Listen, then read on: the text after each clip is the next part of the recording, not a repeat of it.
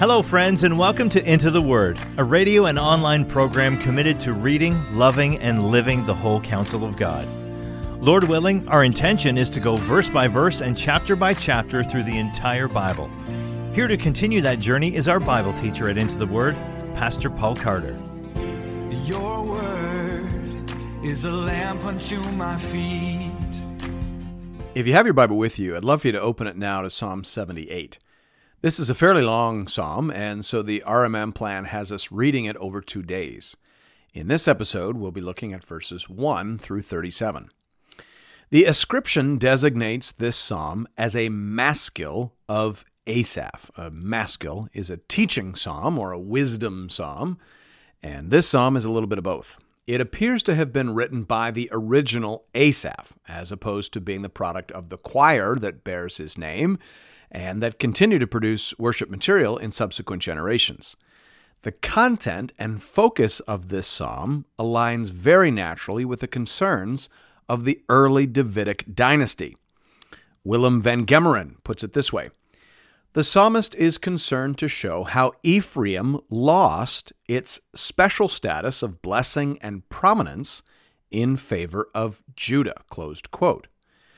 You will recall, of course, that at the end of the book of Genesis, the tribe of Joseph has been positioned for double blessing.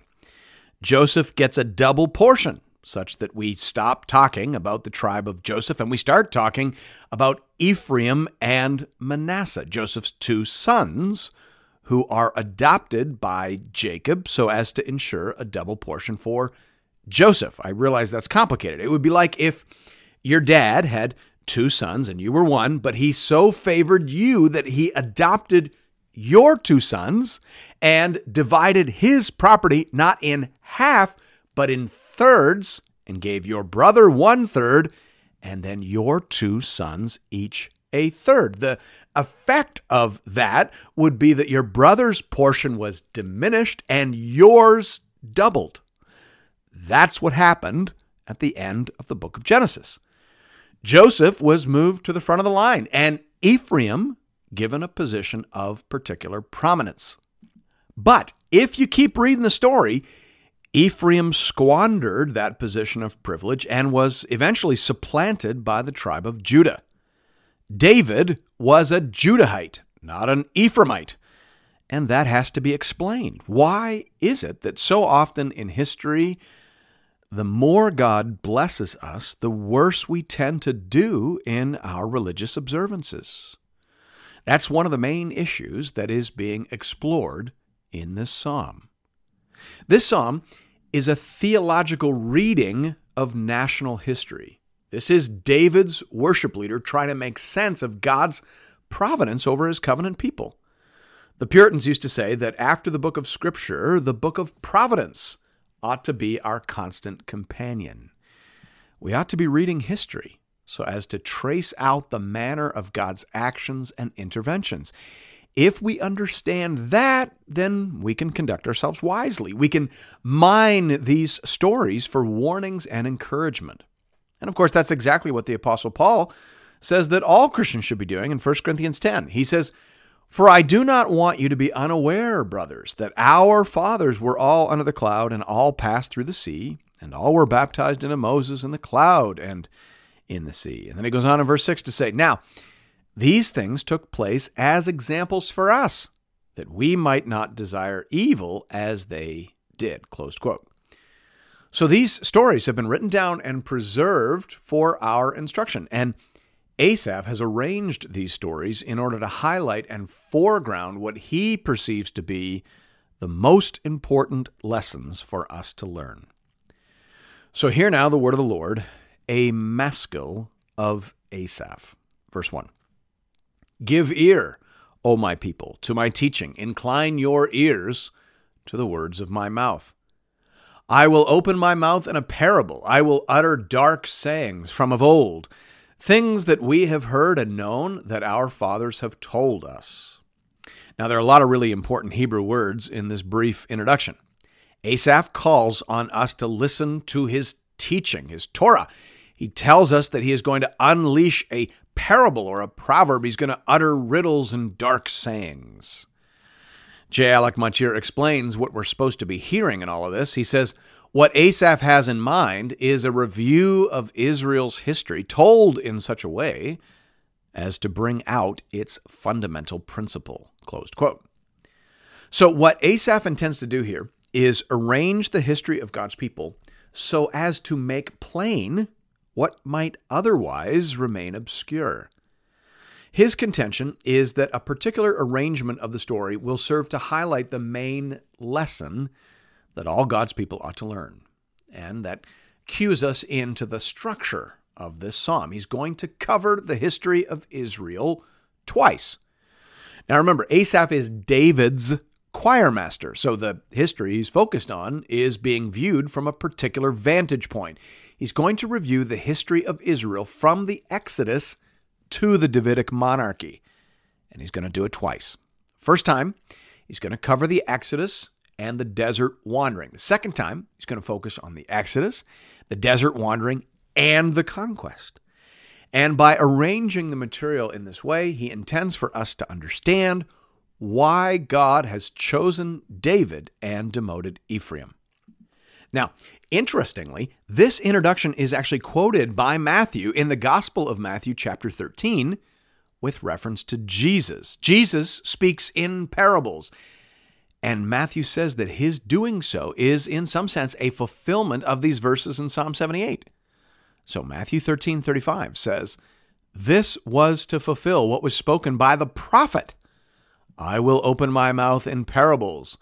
I will utter what has been hidden since the foundation of the world."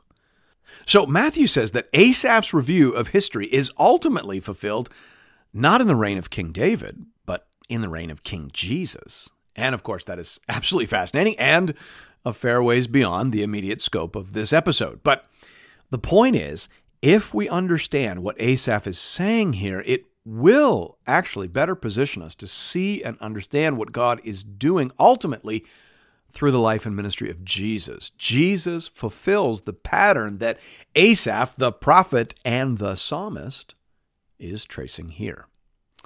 All right, so now we're even more interested. We jump back into the text at verse 4.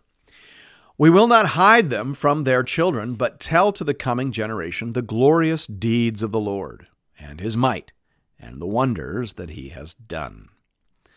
So one of the things that Asaph is saying here is that the failure of Ephraim was really the result of the failure of Israelite parents generally. The failure of the nation begins as the failure of the family. So Gordon Wenham, for example, says, Psalm 78 essentially demonstrates how Israel has persistently neglected the law they were given and told to teach to their children, closed quote. The argument is basically that Israel failed under the leadership of Ephraim because they forgot. And they forgot because mom and dad didn't teach. National calamity begins with domestic neglect. That's the first big lesson that Asaph is eager for us to see. His review of history now begins at verse 5. He established a testimony in Jacob and appointed a law in Israel, which he commanded our fathers to teach to their children, that the next generation might know them, the children yet unborn, and arise and tell them to their children, so that they should set their hope in God and not forget the works of God, but keep his commandments, and that they should not be like their fathers, a stubborn and rebellious generation, a generation whose heart was not steadfast, whose spirit was not faithful to God. So in verse 5, Asaph says that God deposited a testimony in the history of Israel. He ordained for their story to tell his story, and he entrusted that story and the meaning embedded within it to the fathers within the covenant community. It was their job to tell the story and to use the story to teach the children about God. But they didn't do it. And that led to disaster on a national scale. Verse 9. The Ephraimites, armed with the bow, turned back on the day of battle. They did not keep God's covenant, but refused to walk according to his law.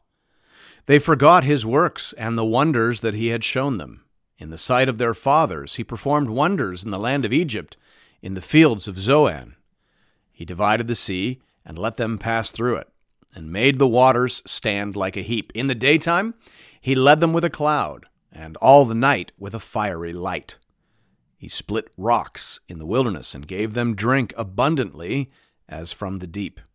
He made streams come out of the rock and caused waters to flow down like rivers. In verse 9, Asaph is likely reflecting upon the disastrous campaign against the Philistines, which culminated in the loss of the ark and the destruction of the tabernacle at Shiloh. That was the military disaster which ultimately led to the ascendancy of the Davidic dynasty, humanly speaking. Israel was defeated because Israel had forgotten. They had forgotten who God was. They lost all the lessons they should have learned from the Exodus, and losing that, they lost the battle. J. Alec Motyer, again, is marvelous here. He says, behind their defeat lay disobedience, and behind their disobedience lay forgetfulness. This, in a nutshell, is Asaph's explanation of the enigma of history considered from the human point of view. Closed quote. Wonderful. Asaph continues his review of history in verse 17. Yet they sinned still more against him, rebelling against the Most High in the desert. They tested God in their heart by demanding the food they craved. They spoke against God, saying, "Can God spread a table in the wilderness? He struck the rock so that water gushed out and streams overflowed. Can he also give bread or provide meat for his people?" Therefore, when the Lord heard, he was full of wrath. A fire was kindled against Jacob. His anger rose against Israel, because they did not believe in God and did not trust his saving power. Yet he commanded the skies above and opened the doors of heaven, and he rained down on them manna to eat and gave them the grain of heaven.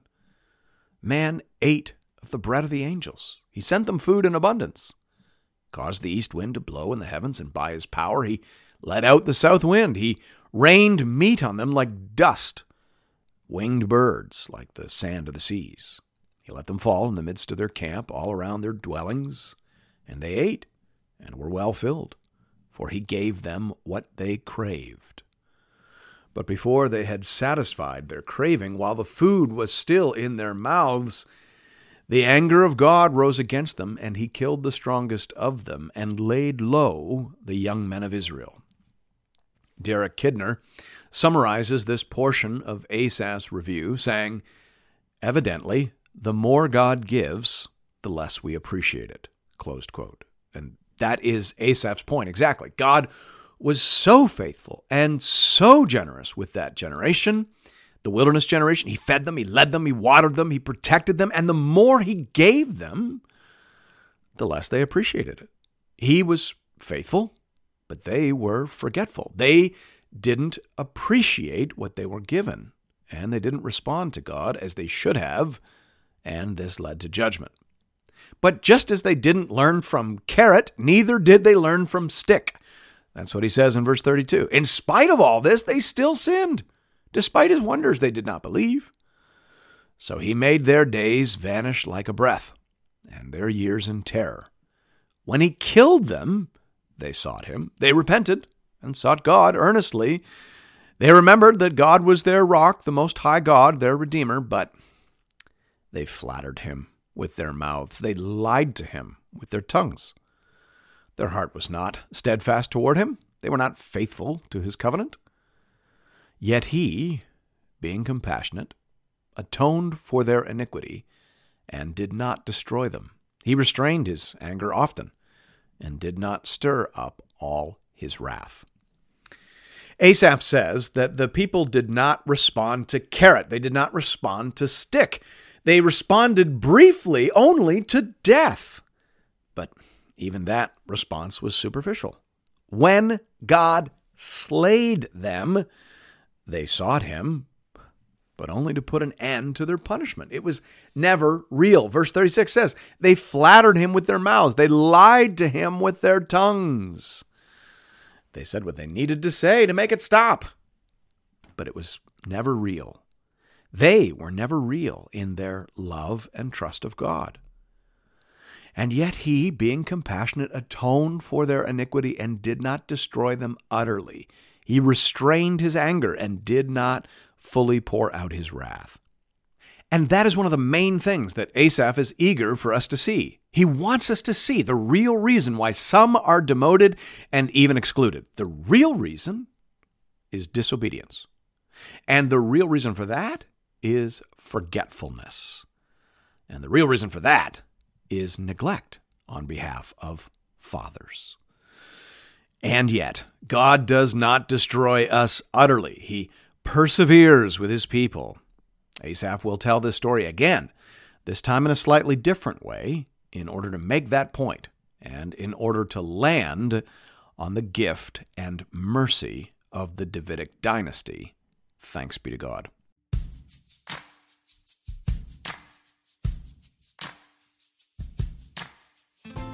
And thank you for listening to another episode of Into the Word.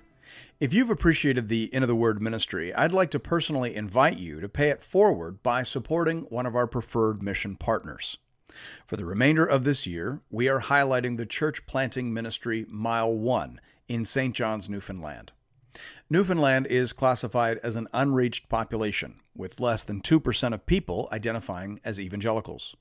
Mile 1 Ministries is committed to helping healthy churches plant other Bible-believing, gospel-preaching churches. Here at Into the Word, I only promote ministries that I have firsthand, on-the-ground experience with.